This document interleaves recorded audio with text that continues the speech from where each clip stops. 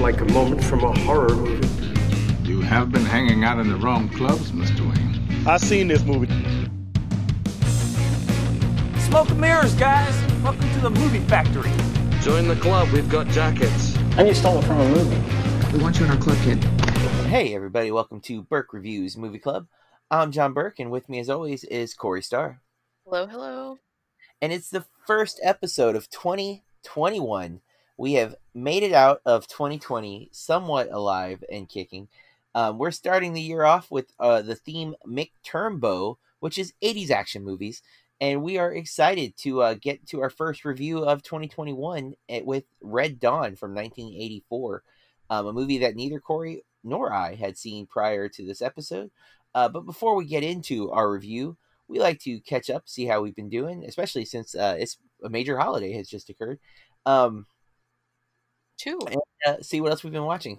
Oh, yeah, I guess that's true. We recorded before Christmas, and then now it's after New Year's Eve, which is the real holiday, I would say, even though technically New Year's Day is the holiday, but whatever. For it, so I'll take it. Right. How are you doing today, Corey?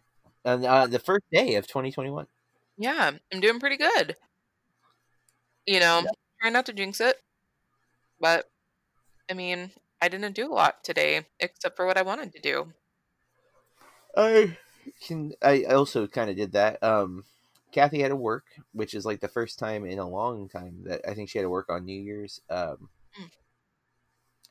And Taylor had to work.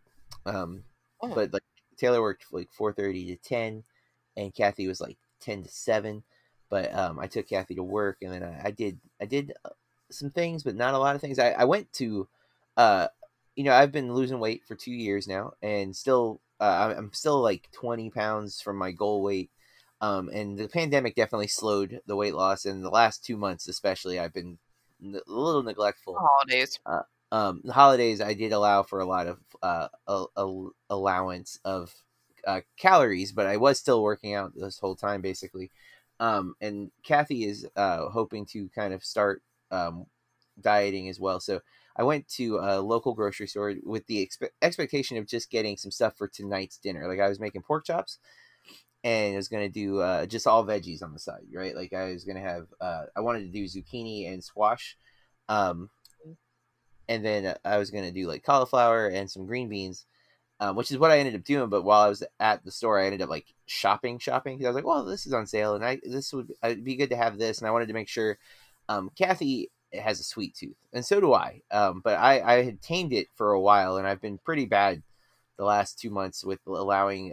Started with my cheat days, and then the cheat days started turning into cheat weeks. Over the last couple of weeks, especially. So I wanted to make sure that there was some like sweet tooth stuff that was not high carb stuff. So like I got some of the Halo Top ice cream. I don't know if you've tried Halo Top. Good. A real big fan. And then Enlightened ice cream bars, which is what if I go with the Enlightened, I really like their bars. So they have keto friendly bars, and they're very, very good. And the thing with Halo Top is you're gonna open a pint, you're gonna probably eat the pint, right? Like it's hard to not. And they're made to because they tell you like the calorie count and the serving size is actually the pint, not like half a pint, which I think is just cruel.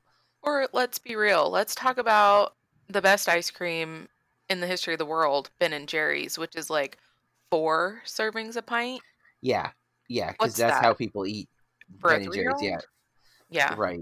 Ridiculous. Mike Birbiglia, I think it was Birbiglia. No, it's Brian Regan had a stand-up bit about the serving size of ice cream is when the spoon scrapes the bottom. Like that's, yeah, it's unrealistic. Again, too, because there's no easy way to measure like when it's like 4 serving sizes, but nonetheless.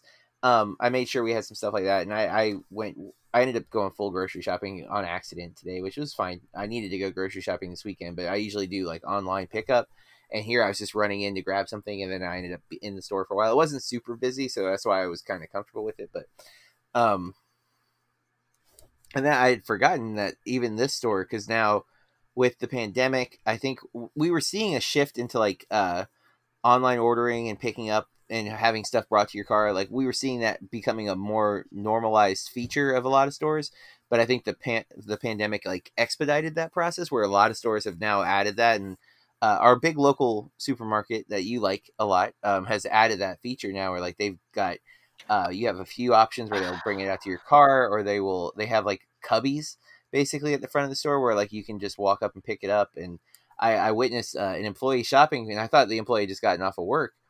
And then I realized, like later realized what she was doing. She was pulling an order for a customer. I was like, oh, this is different here. Like I've seen this at other stores, but I had not seen it at this particular supermarket. Again, I've not been going into the supermarket as frequently since the pandemic, especially. But it was, it's little things like that that just I think we're gonna see, even once we get the vaccine and hopefully get the corona under control. I think you're going to see these major shifts in how we do things and how we interact, which will be long lasting. And it's not a complaint necessarily, just kind of I think we're not going to forget the pandemic anytime soon, even if we are Maybe not some it. of us. Yeah, good point. Bill and I were talking today. We've eaten in a restaurant one time since late February, I think, since my birthday, and I had a panic attack, and so I haven't been in a restaurant since, and I just don't know when I'll feel comfortable doing it again. So not to say we're not eating out, we're just like going through the drive-thru once a week, or like for our anniversary, we got takeout and brought it home, and tomorrow we're celebrating the New Year because Bill had to work on the 1st, and we're gonna pick it up and bring it home because I just can't be in a restaurant. I have a couple of times. I've eaten in outdoor dining areas several times. I feel very comfortable in that scenario, by comparison at least. And I've eaten in a restaurant a few times, and it's usually I would say it's peer pressure. I have a group of friends that we've I would say we're all very safe, but they're a little more willing to eat in a restaurant than I have been. And so like I've eaten in a couple, but like I'm always very like, if it's busy, I'm not gonna go in kind of thing. Like I have like ideas of when I won't do it kind of thing. So but I totally get it because it still stresses me out. And I know in this state in particular, we are acting as though it's not happening, even though most of my friend group, we are all taking it very seriously and wear our masks all the time. And so it's so weird still hearing like, people in California who are still on lockdown. And of course, California is accelerating. Our good friend of the podcast, Matt, from what I watched tonight, is like in the epicenter in Europe right now. And they're on like full lockdown there. He told me yesterday, I don't know if it's 100% or if it looks like they're going to be closing schools for all of January at this point, because that's where the strain broke. The new mutated strain, which is now in Florida, it's in Colorado, it's in California. I just watched too many like post-apocalyptic movies or like end of the world movies that I don't know. Well, because wasn't the guy in Colorado or the person in Colorado? I can't even remember. Hadn't they like not traveled or been in contact with anyone? I don't know. I did see something like that. Yeah, like that. There's no evidence of him traveling or something like that. So yeah, which I mean, it's a mutation. So the concerning part is that it's supposed to be the same strain, which either means it's mutating in different parts of the world the same, or somehow, despite this guy not traveling, he got it, meaning that it's traveled through other people who maybe just didn't get tested or something. Who knows? But it's 2021, which honestly means nothing. I want everyone to remember that the change in the year does not change what we're going into. We can be hopeful for this year, but I think if we've learned anything in 2020 is that time is a construct, and thus it's irrelevant. Yeah, it doesn't matter that suddenly it's 2021. The pandemic doesn't follow our calendar or our time schedule, obviously, as it has harassed us relentlessly for months. So still be safe and, stay hopeful, stay positive, but keep in mind that it's still not over just because we want it to be. So hopefully by the end of this year, we'll say, wow, 2021 sure was a great year. That's what I'm hoping for. But let's go in kind of quiet and Cautious. yeah. With that, let's take a look at what we've been watching since the last time we recorded. I've got a lot of stuff to talk about. Corey, what have you been watching? Okay, I watched The Body on Shudder. I Okay. finished The Office. Oh, for like the first time, right? Oh, no. Oh, okay. For like the 5th or something time, but I hadn't Wow. realized that Bill had never seen the final episode. Oh, wow. All those times I watched it. I watched Let Us Pray on Shudder. Pray, Prey. Okay, I think I've seen things of that one. Misery. I rewatched. I had not seen that in a very long time. I have been Be meaning funny. to rewatch that. I saw that in the theater as a kid. Dang. I can't remember the actor's name right now, but he plays the dad in Elf too, so it was kind of Yes. funny. You know, I would know it any other time, and for some reason, it's not coming to me. Kane Con. James Caan. I was Perfect. like right there, but yes, in many movies, he's in The Godfather. Oh yeah. At least the first two. I think the first two. I can't remember if he is only in one of them for one particular reason. That would be a spoiler. But yeah, he's in that, and he's in a lot of stuff. He's a good actor. I watched all 6 episodes of The Dead Wives Club on HBO, which is a true crime series. I watched Baby God, which, if you're gonna watch that, fasten your seatbelts, guys. Bill and I watched Soul. Yep. I started watching Lethal Weapon. I'm about halfway through it. I haven't seen that in a very long time. I like the Lethal Weapon 1 and 2 a lot. Yeah, I grew up on those. My dad loved, those movies. I watched all 8 episodes since last night of Chilling Adventures of Sabrina. And, I mean, I feel like that was pretty good for my binge watching there, guys. That's what I got. I don't remember if I'd finished Queen's Gambit before, like we recorded last time, but I finished it now. Recommend Queen's Gambit. Then since we recorded, I've watched a lot of Christmas movies. I watched Christmas Do-Over, which is a TV movie that I'm a big fan of, and we bought several years ago. It's an old TV movie, like 2006. Jay Moore. It's Christmas Groundhog Day, basically, and so I like it. I watched A Christmas Story, of course. I rewatched Klaus from on Netflix, and I love that movie. Holds up really, really well. Definitely recommend.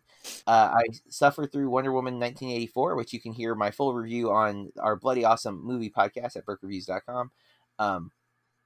Matt and I both were not fans of the tragically disappointing Wonder Woman 84. I watched Baby God because you recommended it, so I threw that on. And it is a wild ride. Crazy wild ride. I started trying to catch up with some 2020 movies that I'd missed, so I watched Enola Holmes on Netflix. I actually enjoyed that movie quite a bit. I'm kind of a sucker for the Sherlock Holmes character element, and Millie Bobby Brown from Stranger Things is playing his younger sister. Really like her. I think she's this shows her ability to really be the leading person, I think. It drags a little at a few moments, but overall it was enjoyable. Watched Red Dawn for this podcast. I watched a documentary called Dick Johnson is Dead. It's a documentary, but it's also a fictional story. You should definitely watch it. It's on Netflix. The idea is this filmmaker is kind of coming to terms with her dad getting older and having to die. Her dad's name is Dick Johnson. And she poses to him about, because he's a psychiatrist or psychologist. I always get those confused.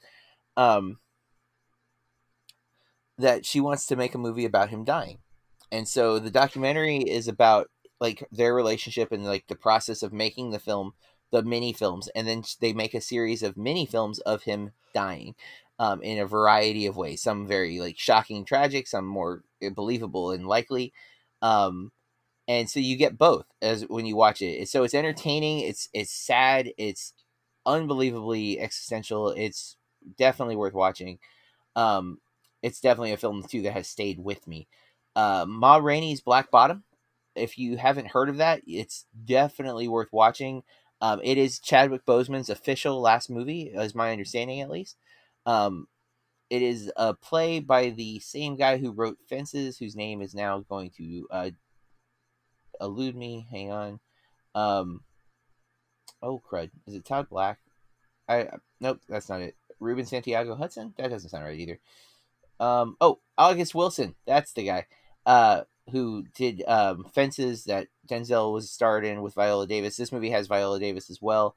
It is Chadwick Boseman's movie, in my opinion. Like, Viola's great, but Boseman steals the show. Very, very good movie. Also on Netflix. A lot of Netflix movies this week. Speaking of, I watched a mockumentary called Death to 2020. It is 100% mockumentary because everyone, like, Sam Jackson's in it, but he's not playing Sam Jackson. He's playing like a reporter, like, so. But it's getting weird, like, kind of mixed. I was like almost required to watch this by a coworker and friend who, like, normally does not demand me of such things, but she was like, "You need to watch this now," and I'm like, "Okay, I can't right now, but I will watch it." So I did. It's definitely engaging. It's only about an hour long. It is kind of a lot of commentary on last year and the craziness that it was. And it's the people who do Black Mirror, so it's like embedded into it a little bit. But I watched what was a very kind of entertaining musical called The Prom. It's also on Netflix. But it has a big cast. It's Meryl Streep, James Corden, Nicole Kidman, Keegan-Michael Key, there's a couple other people who are like familiar, but Tracy Ullman has a small part in it. Which that's funny because she's also I didn't recognize her in The Prom, but she's also Tracy Ullman's in the Death to 2020. She plays Queen Elizabeth in that, or at least a queen. I'm assuming it's supposed to be Elizabeth. I mostly enjoyed The Prom. Hardest part, James Corden is playing a little bit stereotypical gay guy. A little too on the nose for the stereotypes, and so I definitely see it kind of being problematic. Some of the songs are very catchy. The lead teenage girl, because the premise is this town in I think Kentucky, cancel, or maybe Louisiana, not Louisiana, Louisville, no, it's Kentucky, something like that, cancels their prom because a senior has come out as gay, and she wants to bring a girl to the prom. And so, like, the city, like, no way, not acceptable. And the actress who's playing the lead is this is her first movie, at least. But I thought she was terrific, and the performances were entertaining. I watched Another Round, which is a Mads Mikkelsen film. He stars in the film. He's not directing. It is a Finnish film or a Dutch film, one of those Danish film. That's what it is. Called Another Round. 4 high school teachers launch a drinking experiment where I haven't looked into this if there's any truth to this claim, but there's apparently a philosopher, according to the movie, who claims that we were born with an alcohol deficiency, that we should always maintain a 0.05% blood alcohol content to function properly. And so they test the hypothesis. It's a very interesting film. It's funny at times. It's tragic at other times. It's one compelling movie for sure. Then last night, while getting ready to watch the Dick Clark New Year's Countdown, which was surreal to see, New York basically in weird pods, Kathy and I watched this film called Wendy, which is on HBO Max. It premiered, I think, at Sundance. I'd heard about it. I was very intrigued by it. It's a reimagining of Peter Pan from the point of view of Wendy Darling, who finds herself lost on a mysterious island where aging and time have come unglued. She must fight to save her family, her freedom, and the joyous spirit of youth. All mostly non-actors. These are like a lot of kids, their first movie. I really enjoyed it. Kathy was apprehensive. She basically was like, just pick a movie. I'm probably going to fall asleep.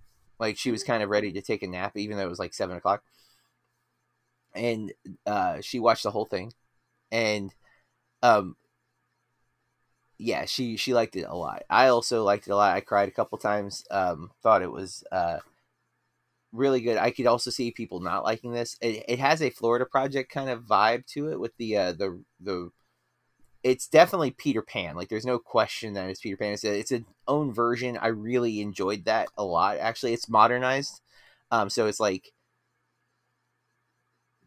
it feels like kids from today as opposed to it being like, out of time. But it's very, very, I don't know. I liked it a lot. I liked some of the messages that were embedded in it, for sure. And then today, because it's the first day of 2021, I had to pick. I had to be mindful. What movie did I want to start my year with? Partly because Letterboxd tells you what you started and what you ended with. And so I was like, what do I want to start with? And Matt and I are going to be reviewing Soul for our podcast, the Bloody Awesome Movie Podcast, on Tuesday. So I went ahead and watched Soul as my first movie for this year. And I don't think I chose poorly. I love Pixar. I don't think there's any secret to that. I frequently enjoy their movies, but Soul hit in so many ways for me, because of the musician element, the teacher element, even the idea of when I started teaching, I took a day job so I could be in the band because I'd have weekends off and nights off. And it was like, hey, this is the perfect gig for making it as a musician. And then I quit teaching after 3 years and had quit. Like I fully quit. Like I took all of anything I had, like if there was sick time or retirement, I closed out my account, so to speak, and moved on. After a year of managing a music store that Corey and I have talked about many, many times, and they almost closed my store while I was there, and then decided not to close my store, which is where I was like, wow, you people are stupid.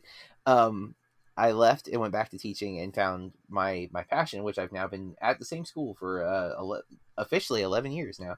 Because I was hired in 2010, and now it's 2021. So I literally January of 2010 I started at my school. So I've been there for a long time, and this movie hit a lot of those beats for me. And it's also a Pixar movie, so it's fun. I cried. I can't tell you how many times during Soul. I really, really love it. I can't believe that Disney made people pay $30 for Mulan to watch it early, and did not do that for Soul. Like, I'm grateful because I got to enjoy Soul way more than I would have expected to get to do it so soon. So a little disappointed that I didn't get to see it in the theater, of course. Not blaming Disney for that, just blaming COVID. So yeah, and today, after I finished Soul, I've been kind of playing some video games, and in the background I had Cobra Kai Season 2. Season 3 dropped today on Netflix, but if you don't know this about Cobra Kai, it started as a YouTube, I think it was, I can't even remember what, YouTube Red, I think was what they were first called when they started trying to do like their own content. And Cobra Kai was one of the first like big shows that they had. And I already had YouTube Red, so I watched it because I'm a huge fan of the original Karate Kid trilogy. And if you're not familiar with it, it is you're following Johnny Lawrence, who was in the first Karate Kid film, and him trying to rebuild his life by restarting the Cobra Kai dojo. And then Daniel LaRusso, who is, the Karate Kid, the self-titled Karate Kid, isn't okay with that. And so like they had a feud back then, now they're still feuding. And I really like season 1. I never made it to season 2 for some reason. I just never got to it. And I've been meaning to watch it since they put it on Netflix. And then Netflix, I think, moved up the release of season 3 by like 24 days. It was supposed to come out at the end of the month. And they were like, you know what, let's just drop it beginning of the year. And so I was like, hey, I'm going to try to catch up with season 2 so I can watch season 3. And I got to say, I really am impressed with what they've done with this show, because it is a great example of how to continue a property. Because one, I mean, you're looking at like 30 plus years have gone by since the original Karate Kid, and these two guys are definitely committed to being the same characters, but also like there's growth and there's development, and there's frustration, because I think like as a fan you're just like, oh my gosh, if you would just talk for 5 seconds, like I think you guys could work it out. But it also is understandable why these two guys can't work it out. Like you totally get it. And I just, the young people they've brought in to kind of be the new students are great. I'm like, it's got the drama elements, just like in those the old movies. There's some cheesy stuff in the old Karate Kid movies, and it's in this series. But if you're a fan of Karate Kid, I highly recommend checking out Cobra Kai. It is a really well made show. I didn't rewatch season 1, but I liked season 1 when it started. Season 2 definitely feels like they upped their game a little bit. Like you could see like I think everyone grew into the characters a little more, and it's a tighter show overall. So I'm excited for season 3. I still have a few episodes left of season 2 before I get to season 3, but I am going to just move right into it. So a lot of stuff. Apologies, folks, but I am still on Christmas break, and I decided I needed to break. So I was throwing a lot of movies on in the background and stuff while I was working, or not working, relaxing. So that's what I've been watching. And with that, let's take a quick break, and when we come back, we will be getting into our review of Red Dawn from 1984. Do you like movies? Do you like podcasts? Or are you just lonely? If the answer is yes, and even if it's not, then check out the What I Watched Tonight show's film-tastic selection of podcasts covering the entire movieverse. There's something for everyone, so come check it out. More details at whatiwatchtonight.co.uk or from all good podcast providers. And we're back. Red Dawn, 1984. Neither Corey nor I have seen this, and this falls into, again, our 80s action movie category, McTurnbow. It is directed by John Milius, written by Kevin Reynolds and John Milius, and I think one other person. Stars, we got some big 80s stars before they were stars. Patrick Swayze as Jed. I didn't actually remember his name being Jed. C. Thomas Howell as Robert, who, of course, those two will be together in The Outsiders, or work together in The Outsiders. I always forget what year Outsiders is. Leah Thompson, most famous for Back to the Future. Charlie Sheen, almost unrecognizable. I didn't actually see him for he was there, but I wasn't recognizing him.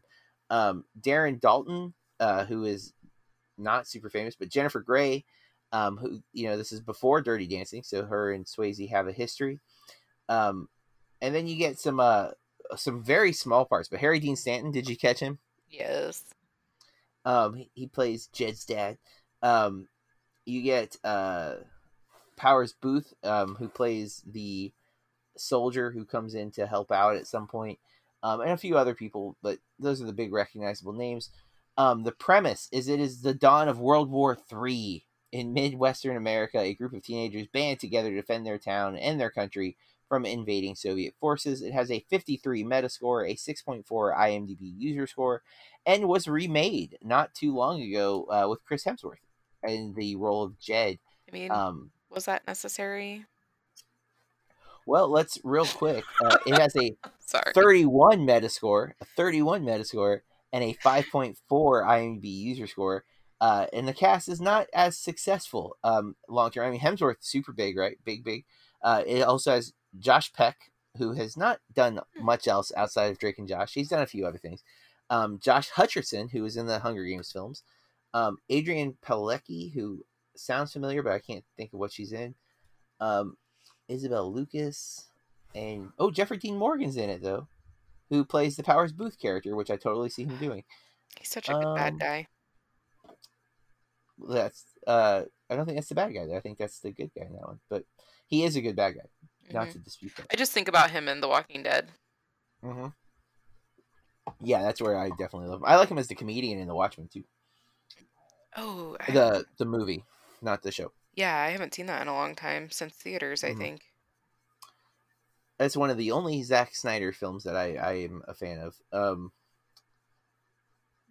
Well, Red Dawn. Corey, this was your pick. Why don't you start us off? What'd you think of the movie that came out August 10th? So I was 2 years old and 3 days when this movie came out in theaters. I was not yet born. We're not going to talk about when I was born, because I like lying about that. But I'm sorry. I wanted to marry Patrick Swayze when I grew up. Mm-hmm. My husband knows this. He was second in line. No, I'm kidding. I just love Dirty Dancing so much. From an inappropriate 5-year-old, that's inappropriate for 5-year-old to watch. Up until now, I love it.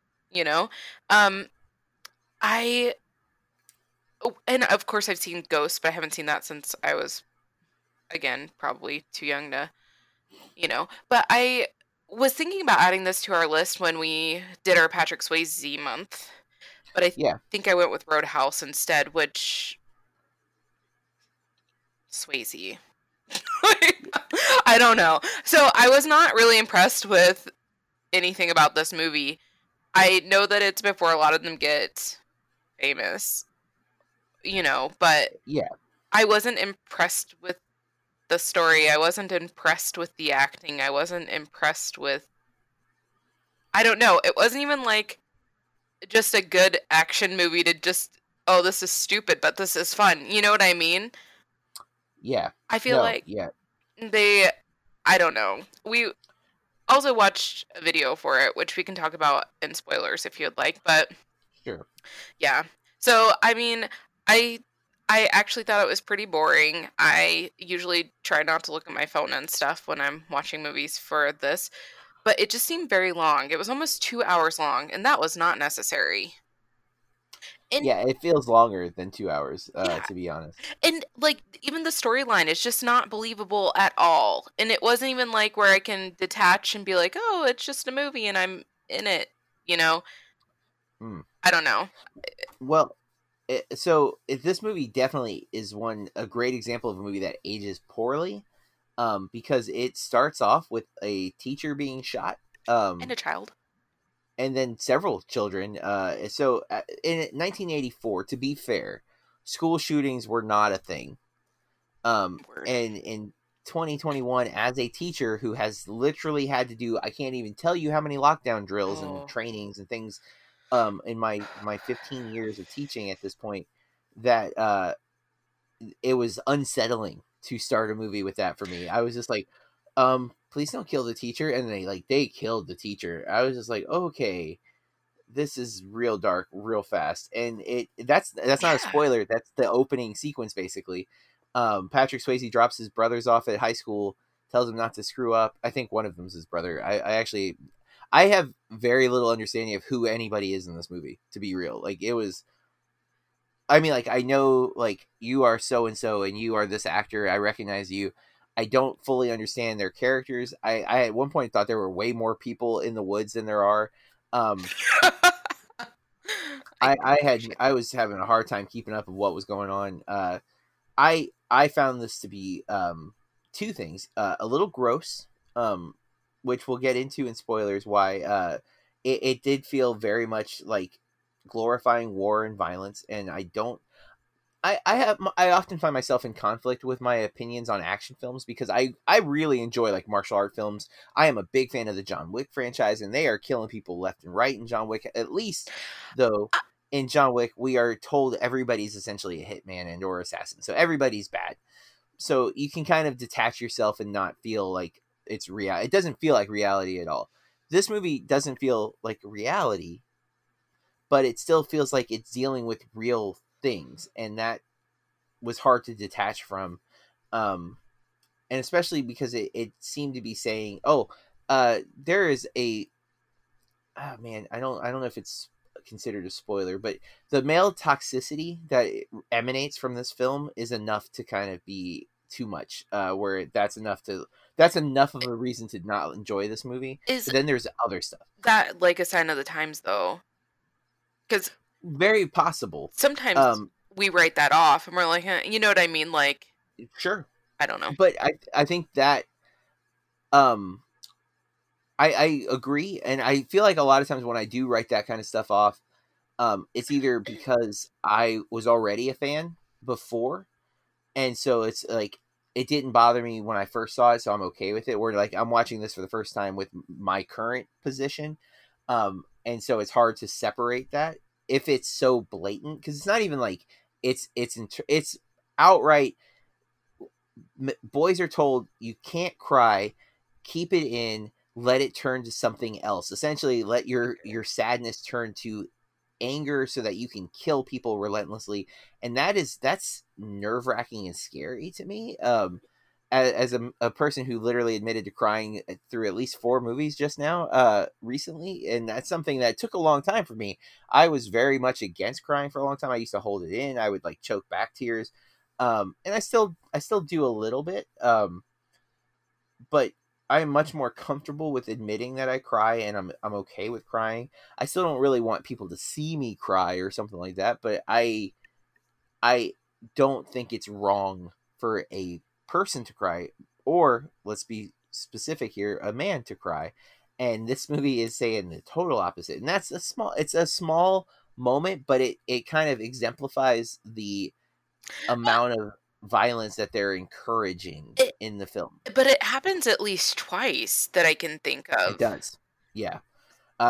Harry Dean Stanton's character is one of those who says something along those lines too. Yeah, and I'm like, please don't, because we saw you in Paris, Texas. So I don't want to say that we write it off, but I think that sometimes I feel like when something's in a movie and it's a sign of the time, maybe if that movie was made now, they would not do that, or maybe, I don't know.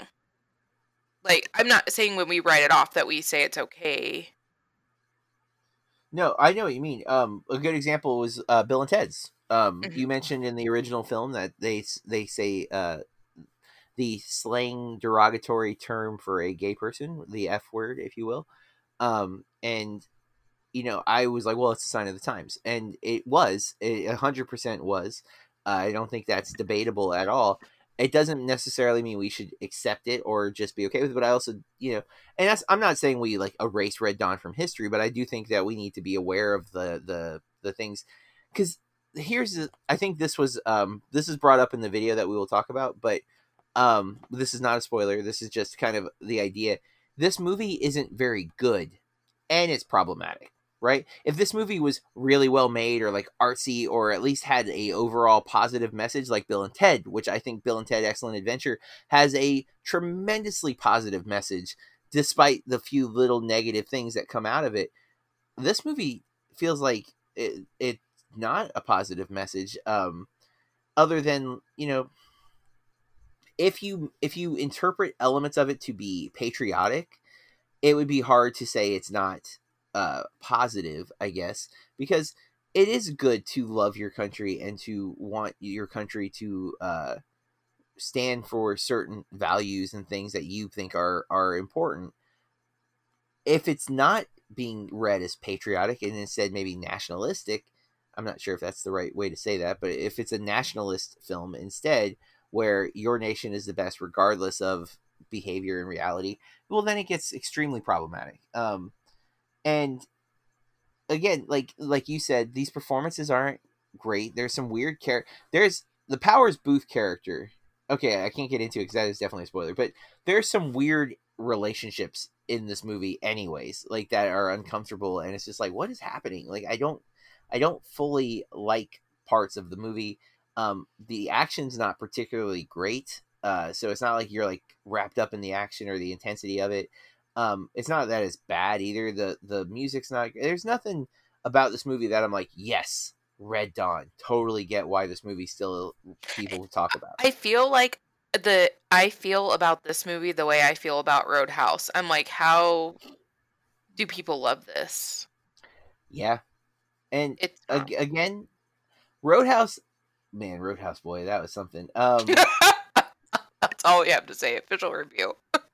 But you know, I'm a fan of a lot of the people in this movie. Like, I really like Leah Thompson. I'm a big Back to the Future fan, obviously, and I often like Harry Dean Stanton. And this is not his early movie. Like, some of the young people, you kind of can't blame. They're trying to make it. They're just trying to get, you know, they're taking work. You know, they got a job. They're taking the job, and I don't think they particularly do anything wrong.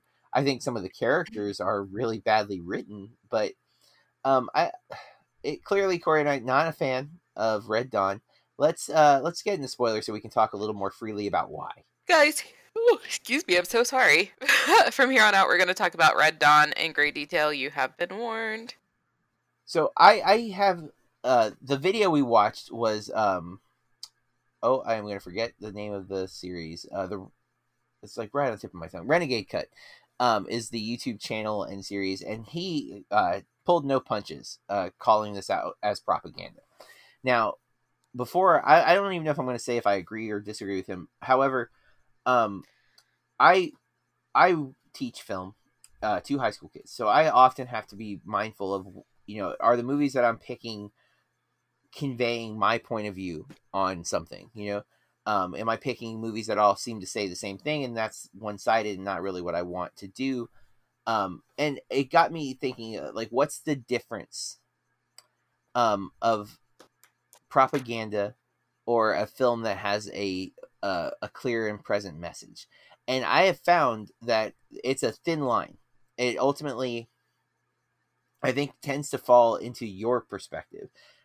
If you disagree with what the movie's saying, the movie's going to feel more like propaganda. And I think the Renegade Cut does a really good job of explaining what officially is propaganda. But I think as far as people interpreting content, which is how how you view everything is through your own experiences and your own lens, is going to be a bigger factor as to whether a film feels like propaganda or not.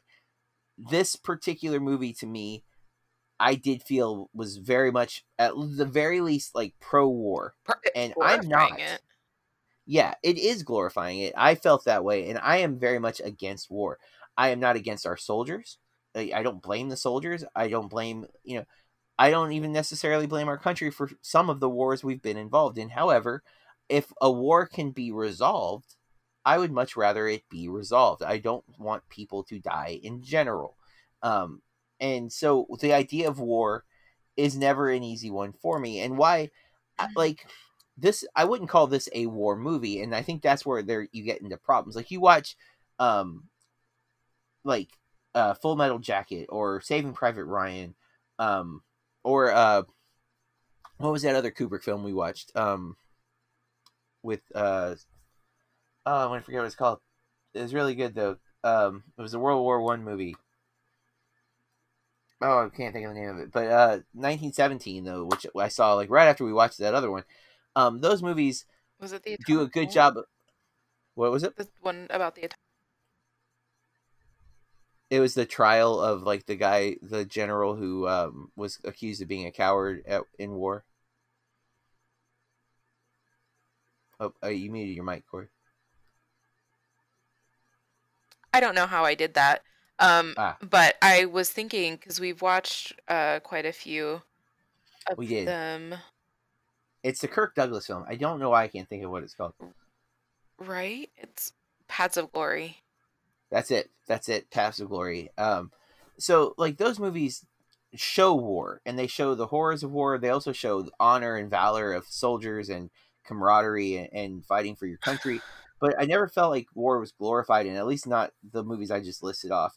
I think they often show the horror of war, and they let you sit in it. And again, it's not to say there can't be heroes, but they are showing you the terror. And Red Dawn definitely doesn't feel like it's showing both sides. It feels very much like, no, war is, you got to fight, you got to kill the bad guys, they're the enemies, and it feels too much like an action movie in a way that like doesn't work for the type of setting it is. I don't know. It just feels, when I think of like the action movies that I can get behind, like John Wick or The Matrix or like Die Hard or Rambo even, which does deal with some. It's been a long time since I've seen Rambo, but I know Rambo, the new one, I didn't agree with. I hated the new one, the most recent Last Blood, I think is what it's called.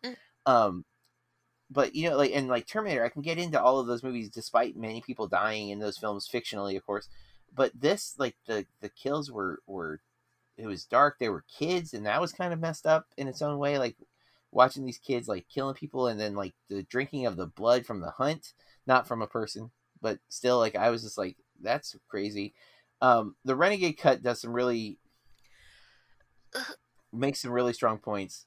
I don't necessarily agree with everything he says, mind you, but I definitely, when I was watching him, I was like, this feels kind of gross, and that was where I kind of landed on it. Yeah, so for that video for the Renegade Cut, it was like 15 minutes long, which is fine. But he was saying that like, that this director, everything that he's putting on the screen is, to make us feel a certain way or something, or I can't remember his exact verbiage, but I mean, isn't that what every director does? Well, every director with something to say. There are definitely directors who don't have something to say, but I mean, even documentaries, they're not showing you everything. They're showing you what they want you to see. Correct. I don't know. Film is art. It's a manipulation, and it needs to always be known that yes. But I actually think that was the point he was making, is that this if you look at what the director's stance is on a lot of these issues and Mm. topics, it helps to cement the propaganda piece. And again, Fair. I don't know for sure that propaganda is dangerous, but propaganda is also, it's things that are far less severe sometimes. You know, like propaganda can be something very, very simple that it's pushing its agenda, and it may not be like a real controversial topic. It's when it becomes a controversial type topic, or when it can push towards violence or you know, alienation or isolation of a type of person or type of people, that you get into concerns, right? Like Nazi propaganda is a very concerning thing because of the way it pushes and proclaims whole groups of people to be evil or villainous or need to be exterminated. And that's where propaganda is very, very dangerous, especially if you can't identify it as such. And more, I think, even if you can't identify that what you're watching has a message, has a point of view, if you're just thinking that, like a documentary, like what you just said, is very, very important, that people always have to remember documentaries are never the whole truth, in that sometimes it's not even possible to be the whole truth. You weren't there to film something, you weren't there to witness something, you weren't there to capture it. And it doesn't even have to be the intention of the filmmaker or the editor to leave something out in those scenarios, right? Sometimes you just didn't have that footage, or you wanted to get an interview with so and so and they wouldn't do it, and so you don't have that represented in the movie. It's still, if you present it as this is all of the facts and there's facts left out, if you aren't aware of that as the viewer, you are susceptible to being misled or guided towards something. Like, think Blackfish, which was a film I still have not been able to bring myself to watch, I haven't watched. but I know so much about. It's basically shut down SeaWorld as we've always known it. It still exists, but there will never be another killer whale show after the current shows are done. Once those whales have ceased, they're not supposed to do them anymore. And it's all as a result of Blackfish, which probably is the right thing. Don't get me wrong. I'm just saying that movie had a clear goal. There was no question what it was looking to do. And so that's a bias immediately because it has an agenda. So yes, cinema, I think in general, we should always know that a filmmaker is going to be saying something from their perspective and their point of view. One of my favorite films over the last couple of years, Blindspotting. There's no question that Daveed Diggs and Rafael Casal had an idea, had a point of view, had a perspective that they wanted to put on screen. And I think that is a good example of a film that if you disagree with their perspective, you might call their film propaganda, because it is clearly selling a message about, I would say you could argue it's saying a message about police, and specifically the police of Oakland. And if you disagree with their point of view about how police are represented on the screen, you might consider it propaganda. I don't think it is propaganda, but I agree with their point of view in that particular film. So I do think it's worthy of note, and it's something that we should always be aware of. And that's why I spend a lot of time when I teach a film to my students is teaching cultural context. So, like, what's going on in the world at that time, what's happening, because it's reflective. Here, Red Dawn, Cold War, still a thing. Fear of Soviets are strong. You have Reaganomics and Reagan era politics happening. And I think you see a lot of that on the screen. And I think that's an important contextual element. Honestly, Wonder Woman 84 has a lot of the Reagan era stuff in it because it's set during that time period. So there's a lot of stuff there. But you got to remember that movie wasn't made in the 80s. It's made now.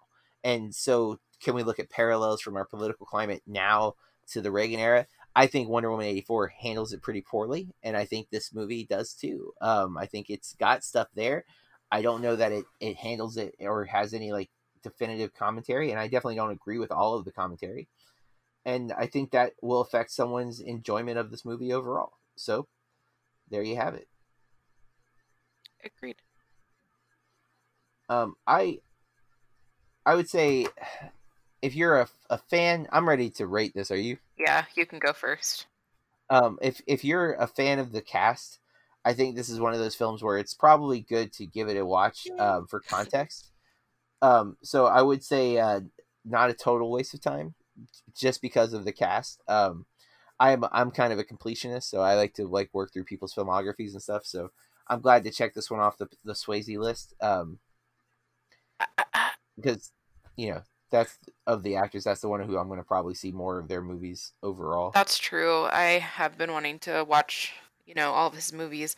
I don't think it's I'm going to go with not a total waste of time. I don't think it's quite Avoid Like the Plague. I don't feel like I lost anything watching it. It's overall competently made. It's not like a terrible movie. It's not a great movie, and it's definitely pretty boring in my opinion. But that could be just 80s, time to now time. I do find myself getting more and more bored with older, not all older films, because that's silly, but there are films like this where it just is like, come on guys, does it need to be this long for real? Wrap it up. And if the story was more engrossing or more engaging, maybe I wouldn't have felt that way. But all right, that's our take on Red Dawn. It may not be a popular one. We know a lot of people love this movie. We just didn't. And again, this could be like when we watched The Goonies. Neither of us saw The Goonies as a kid. It didn't really click for us. Oh, you had? Yeah. Why do I always think you hadn't? I don't know. I know that you and Mike don't really like it. I liked it as a kid. I mean, watching it again as an adult with, my adult eyeballs, I don't think it's wonderful. Yeah, and I didn't hate it either, but it's still it's a movie that I know a lot of people who love. Yeah, I do think it is overrated. And I was just like, well, okay, I guess. And so, sometimes it just doesn't happen. Our next movie, though, we're continuing with Mick Turnbow, our 80s action films. We're going to 48 Hours with Eddie Murphy. And I think that is Nick Nolte, right? Yes, Nick Nolte, Eddie Murphy. I feel like I probably have seen parts of this movie. I definitely have seen Beverly Hills Cop, but neither have I seen for a long, long time. So this felt like one to visit and make sure I can really say I've seen it. So I'm looking forward to checking out 48 Hours. It is available digitally wherever you can rent or buy movies. It appears to also be available on Starz right now. So if you have Starz, you can check that out. I will eventually have to subscribe to Starz because I want to see the Blind Spotting TV series that's coming out. But it is... Our main two guys are involved in the production, but their characters are not supposed to be regulars on the show. But it is Ashley, which is Rafael Casal's character's girlfriend. It's her, the kid, and I think her family, because he's ended up in jail. Is my understanding in the show, and that's how he'll be on episodes where they visit him in jail or whatever. But we'll be back next week with our review of 48 Hours. So if you want to check that out in advance and let us know your thoughts, you can leave a voice message for us on our podcast, and we might play it on the episode, or you can just reach out to us on social media. I'm at Burke Reviews on Twitter, Instagram, Letterboxd, and of course, BurkeReviews.com. And Corey? At Corey Star, 2 R's on the end. And if you like what we're doing, we ask that you take a minute, rate and review the podcast. It helps other people find us. It's 2021, folks. Let's stay safe, keep masking up, and of course, keep watching movies. This has been a Burke Reviews podcast. BurkeReviews.com.